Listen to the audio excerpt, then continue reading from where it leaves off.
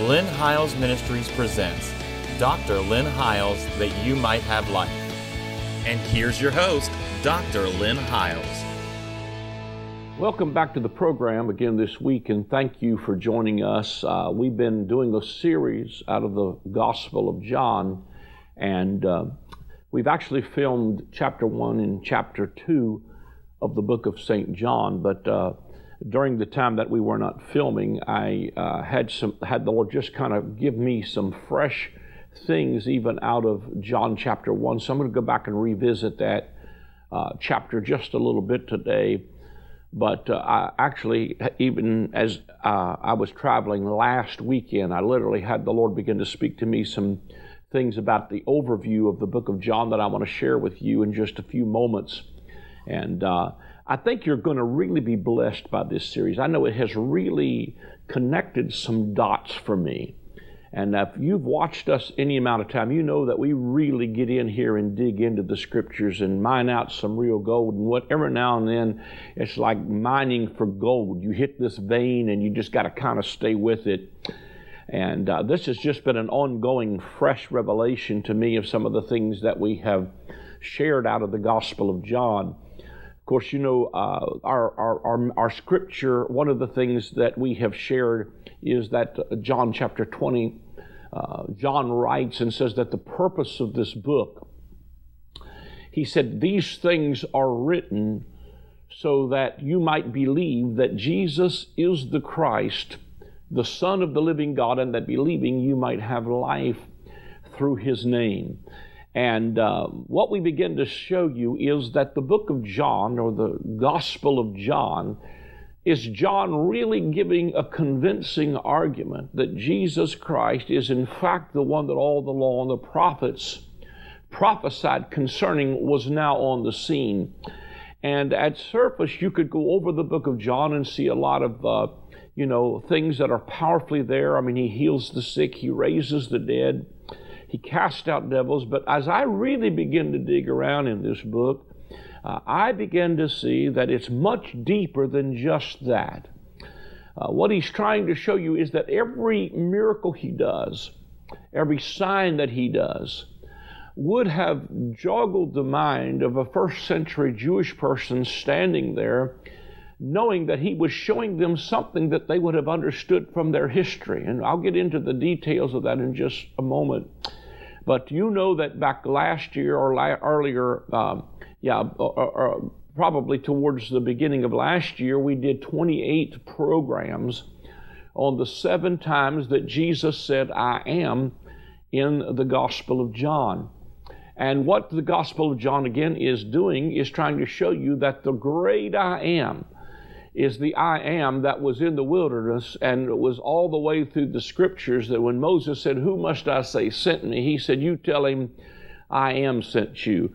And what we see fulfilled when we get to the book of John is that Jesus is the fulfillment of the great I am. He is manifesting the Father to the earth, and he is showing them what Father really looks like.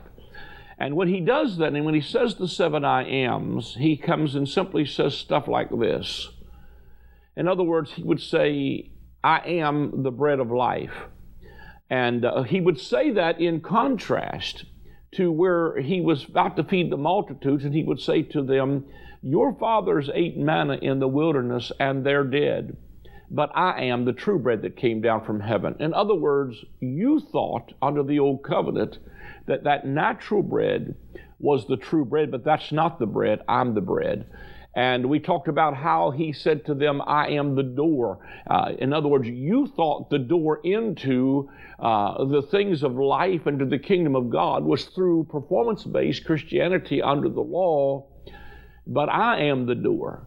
And in chapter 1, he really begins to tell you that, grace and Moses gave you the law, but grace and truth came by Jesus Christ. And so what I want you to see is that he's making a comparison all through the book of John as to how it compares with what could have been an Old Testament type and shadow. Now, my teaching is probably just a bit different, because I really believe that the Old Testament is Jesus concealed, and the New Testament is Jesus revealed. In other words, there are types and shadows and pictures and snapshots of redemption all through the book of Old Testament that are trying to, I believe it is God trying to teach us a language of the Spirit so that by the time, for instance, we get to chapter 2 where I talked about last week where Jesus said, you destroy this temple, in 3 days I'll raise it back up again. They're thinking he was talking about that natural temple, but what he was saying is, you thought that was the temple. That's not the temple. I'm the real temple of God. And so as he begins to show the shift from the natural dimension to the spiritual dimension, I begin to see a continuity in the flow throughout the Gospel of John. Now, before I get too deep into this, let me tell you that you're probably interested by now and say, boy, I sure wished I hadn't missed some of those.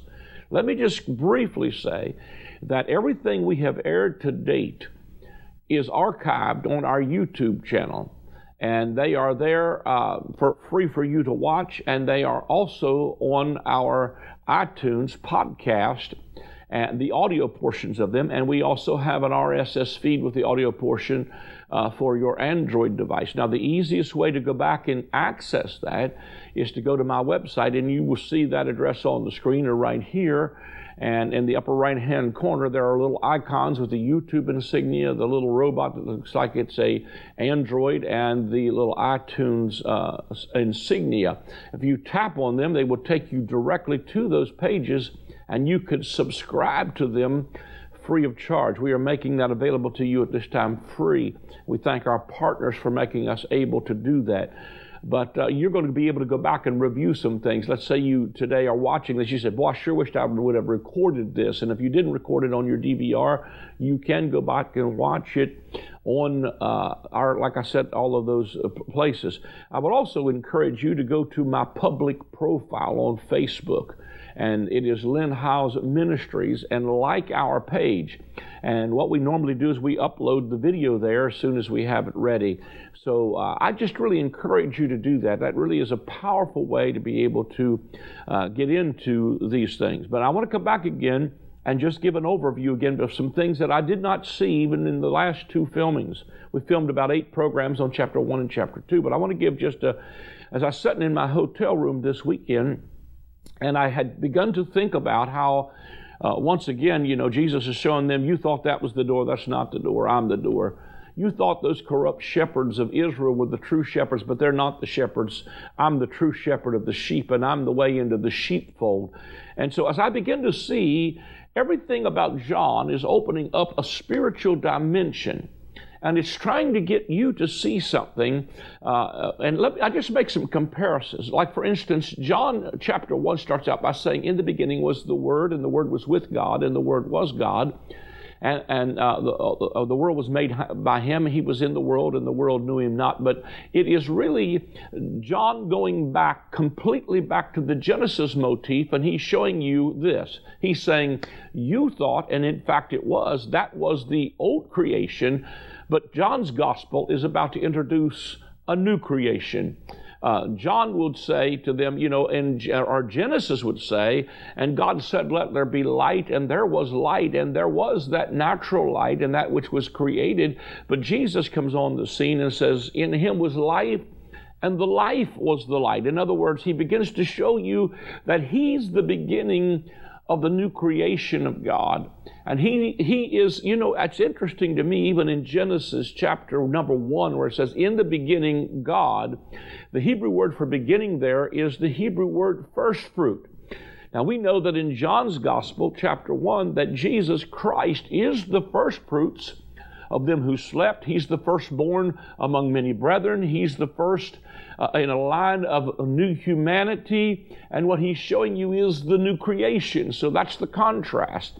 He comes on down through there as He's talking to, the woman, as He comes on down through there, He begins to talk about walking in the light as He is in the light. And then He compares the fact that grace and truth came by Jesus Christ, and the law came by Moses. He makes that comparison. And we're going to come back to this one in just a little bit, but the latter part of chapter 1, this is the one I really want to emphasize, and probably may not get to it in this portion, but perhaps next week. He makes this comparison when he calls this guy to follow him, Nathanael, and he says, "Behold, an Israelite in whom is no guile." And he says to Nathanael, "While you were under the fig tree, I saw you." And Nathanael says to him, "How is it that you saw me when I was under the fig tree? Surely you must be the Messiah." And Jesus says to Nathanael something that we read over very quickly and we might miss the point. He said, "You think that's something, Nathanael? From henceforth you will see the angels of God ascend and descend on the Son of Man." Now, I'm telling you, that's a direct quote from Genesis chapter 28, where Jacob was about to have a confrontation with God, and God would renew his covenant with him, and he would call the name of that place Bethel, which means the house of God. And he said that when he was at Bethel, he saw a ladder let down from heaven, and the angels of God ascend and descend on that ladder. And so what Jesus is literally doing is he's saying to them, you thought that was the Bethel, you thought that was the location of the house of God, and you thought that's where angels of God ascend and descend, and in fact that may have been in the old covenant, but the real Bethel is on the scene. And I'm going to unpack that probably for a couple of programs in just a little bit. So he's saying to him, you thought that was the house of God, but in the New Testament, the house of God is not a location, it's a person. He's Jesus Christ. He's the tabernacle of God. And then ultimately, he says, what? No, you're not. You are the temple of the Holy Spirit. So the place where angels of God ascend and descend, I don't want to unpack that too much because I'm going to take a couple of probably segments to share that, or at least one. But I wanted you to see that comparison. In that chapter also, he's on his way. At Bethel, Jacob is on his way to get a bride. It's not an accident that chapter 2 opens up in the Gospel of John, and Jesus does his first miracle at a wedding, because it's a picture of him on his way to get his bride. And I think that's a powerful picture, that you see him on the way to get his bride. He also, in that chapter, at that wedding at Cana, turns the water to wine. The first miracle Jesus does is turns water to wine. The third miracle that Moses does is turns water to blood. I don't think those things are accidents. He's trying to show them the difference and the contrast between Moses gave you the law and grace and truth came by. He's showing you the difference in these covenants, if you will. And so what he shows you then is in chapter 2, Moses turns the water to blood, Jesus turned the water to wine. And chapter 2, there's a new bride and a new wedding. There's a new way of cleansing that's offered there, as he takes 6 water pots that were made from earthen vessels, from stone, fills them with water, and turns the water into wine. It's a powerful picture that in the new covenant, God puts his Spirit inside of us, fills us with the Holy Spirit, brings us into a new covenant marriage relationship at a wedding, and cleanses us from the inside out, and shows us a new way of cleansing. In the latter part of chapter 2, he's talking about as he stands in front of the beautiful buildings of the temple, and he says to them, after he cleanses and drives the money changers out of the temple, he says to them, destroy this temple, and in 3 days I will raise it back up again.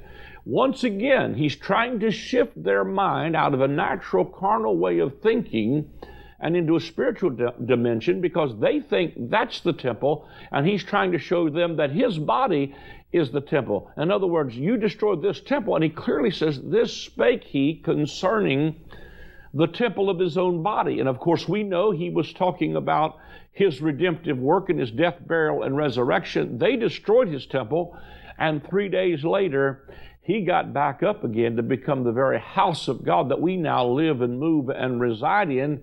And in Revelation chapter number 21, there is no temple therein, for the Lord God Almighty and the Lamb are the temple. And that's in the latter part of that chapter. And so then he includes us in that, because he says also in the first part of chapter 21, behold, the tabernacle of God is with men. In other words, God has, I love, you've heard me quote this so many times, but Revelation 21 in the King James Bible says, it says, behold, the tabernacle of God is with men. The Message Bible says it like this. It says, look, God has moved into the neighborhood. He has made his home in men. He's their God. They're his people. God has moved into the neighborhood, so he makes us the temple. You say, well, how can he be the temple and we be the temple? Well, it's the words of the Apostle Paul. I'm in him and he's in me. And I think those are powerful pictures, again, of him moving from the natural dimension to the spiritual dimension. And if you want to understand some things about the Spirit, I would encourage you to open your mind beyond the carnal, natural dimensions and start to see what's really being said here. And I think it will help to make you see some things that didn't seem to be, that you don't necessarily see on the surface, but you get under the surface and you begin to find another dimension here of truth that begins to unfold. So, as you start to see these things, you start to see, well, the old covenant was natural and the new covenant is spiritual, which confirms the words of the Apostle Paul, who said, howbeit, that which is natural is first, and then that which is spiritual. So the old covenant natural, the new covenant spiritual. And I said this weekend when I was preaching somewhere. I said, the truth of it is that people will not crucify you for what you say. They will crucify you for what they think you said. See, Jesus was talking in the spirit. They're thinking in the natural. And when he said, you destroyed this temple, they came back to him and said, we've been 46 years. We've been building this temple. And you're going to build it? You're going to build it in 3 days? In other words, they just thought, their carnal mind went out of the safety zone. But because they're thinking in the natural and he's talking in the spiritual, they miss the whole point of what he's trying to say. Then in chapter 3, he deals with a guy by the name of Nicodemus. And the whole point with Nicodemus, and we'll get there and unpack this a whole lot more too as we get there, is that in chapter 3, Nicodemus is the ruler of the synagogue, and he comes to Jesus, and he's a Jewish teacher who is a master teacher in Israel. And he comes to Jesus by night. And when he comes to Jesus by night, Jesus says to him, Nicodemus, in order to see the kingdom of God, you must be born again. And so he begins to say some things to Nicodemus about being born again. In other words, what he's saying to Nicodemus, I call him Nick at night because he came at night to see Jesus, Nicodemus, who came by night. And Jesus said, you must be born again. What he's saying to Nicodemus is, you thought your natural birth was enough. You thought your natural genealogy would get you in the kingdom. But Nicodemus, if you don't understand that you must be born again, then you're not going to see the kingdom of God. In other words, he's contrasting, again, a natural birth to a spiritual birth. So everything's shifting from natural to spiritual when you get here in the book of John. And so he's showing Nicodemus, no, son, listen, your natural genealogy is not good enough. It's not enough to be the seed of Abraham. As a matter of fact, he tells the Pharisees and scribes in another place, if you were Abraham's seed, you would believe, because Abraham was a man of faith. And he tells them, Abraham is not your father. You are of your father, the devil. And he begins to tell them that what is most important is a born-again experience, that your natural genealogy is not enough. Chapter 4, he begins to meet with a woman. Now, I think it's interesting that in chapter 3, Nicodemus comes by night. Chapter 4, the Samaritan woman comes by day. Isn't it amazing? Sometimes the people with the most need will come, or the ones you don't think are included come. But Jesus said he must needs go through Samaria. And what I'm going to do is show you the reason he needed to go through Samaria from the book of Ezekiel, because Nicodemus would have understood, or his mind, because he was a master teacher, would have understood some things that needed to be fulfilled from the old covenant. And I won't get into that because it'll take a lot to unpack that one. But we'll get into that a little bit later, except to show you that this Samaritan woman shows you that he's not only going to deal with Jews, he's going to include Gentiles. So the Gentiles are there, and all of a sudden Jesus begins to shift the paradigm again from natural to spiritual, even with the woman at Samaria, for several reasons. Number one, he says to her, you people think we need to worship in this mountain, and our folks say you need to worship in this mountain.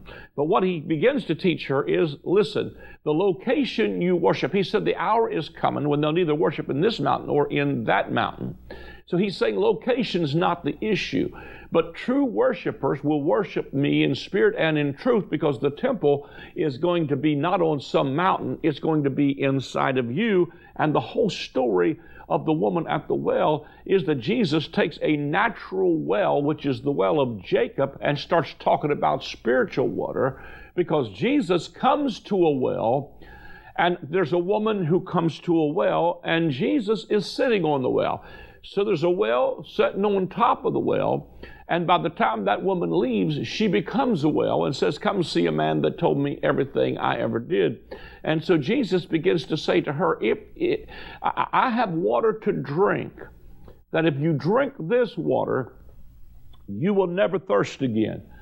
And he begins to talk about spiritual water. Can you see the flow of where I'm going with this? In other words, he makes powerful comparisons from the natural realm to the spiritual realm, and begins to show you that it's not natural water we're dealing with. It's not a natural temple we're dealing with. It's a spiritual dimension that is not only, see, here's the thing also that I see with Nicodemus. He's in a religious system that's not satisfying him, and he needs something from Jesus. Now, here's a woman at a well who's not in a religious system. She's a Gentile, and what she's finding out is the same thing the world is finding out, and that is, I'm thirsty for something that the world is not satisfying. And I believe we're at this juncture in human history again. You know, people are leaving the churches by the thousands, and churches are closing up, and pastors are leaving the ministry. Because what's happening is people aren't necessarily turning from God, they're turning from religion. But it's because there's a thirst for something and a hunger for something that religion is not satisfying. And at the same time, there's a lot of people in the world that are looking for something that the world is not satisfying, that there's a God-shaped void and a thirst and a hunger that only God can fill. And the answer to both of them, whether you're a religious leader or you're in the world, is that Jesus is the Christ, the Son of the living water, and He's the only one who can give you water to drink that you will never thirst again. And so in chapter 5 then, he comes to a man that's laid by the pool of Bethesda. Again, we're going to unpack these things in detail as we get to them. But the pool of Bethesda is the house of mercy. It's literally, a lot of hospitals are made out from this name, because it was a great multitude of impotent folk waiting for the moving of the water, because a certain time an angel would come down and trouble the water. Now, if you kind of study this a little bit, look at some of the commentators, what they tell you is that there was a sheep gate that was near this. This sheep gate is where they would wash these lambs for slaughter in the stream that was above this pool of Bethesda, and many times they would cut the throats of the lambs, and the blood of the lamb would run into the water, and as the blood of the lamb would run into the water at a certain season, which was Passover, it would trouble the water and somebody would get healed. It's an incredible picture of Jesus and the pouring out of His blood into the waters that can heal the sickness and the crippledness of the human family. I feel the Holy Spirit when I say that, because I'm telling you, what happens when Jesus shows up is the water troubler is now there. But this is what's really interesting, is that this man was crippled, and there was a lot of people there that were halt, lame, blind, and crippled. But Jesus comes to a man who's been there for 38 years. Now, if you take this number 38 and put it in your concordance, it'll take you back to the children of Israel in their wilderness journey and the amount of time that they forfeited.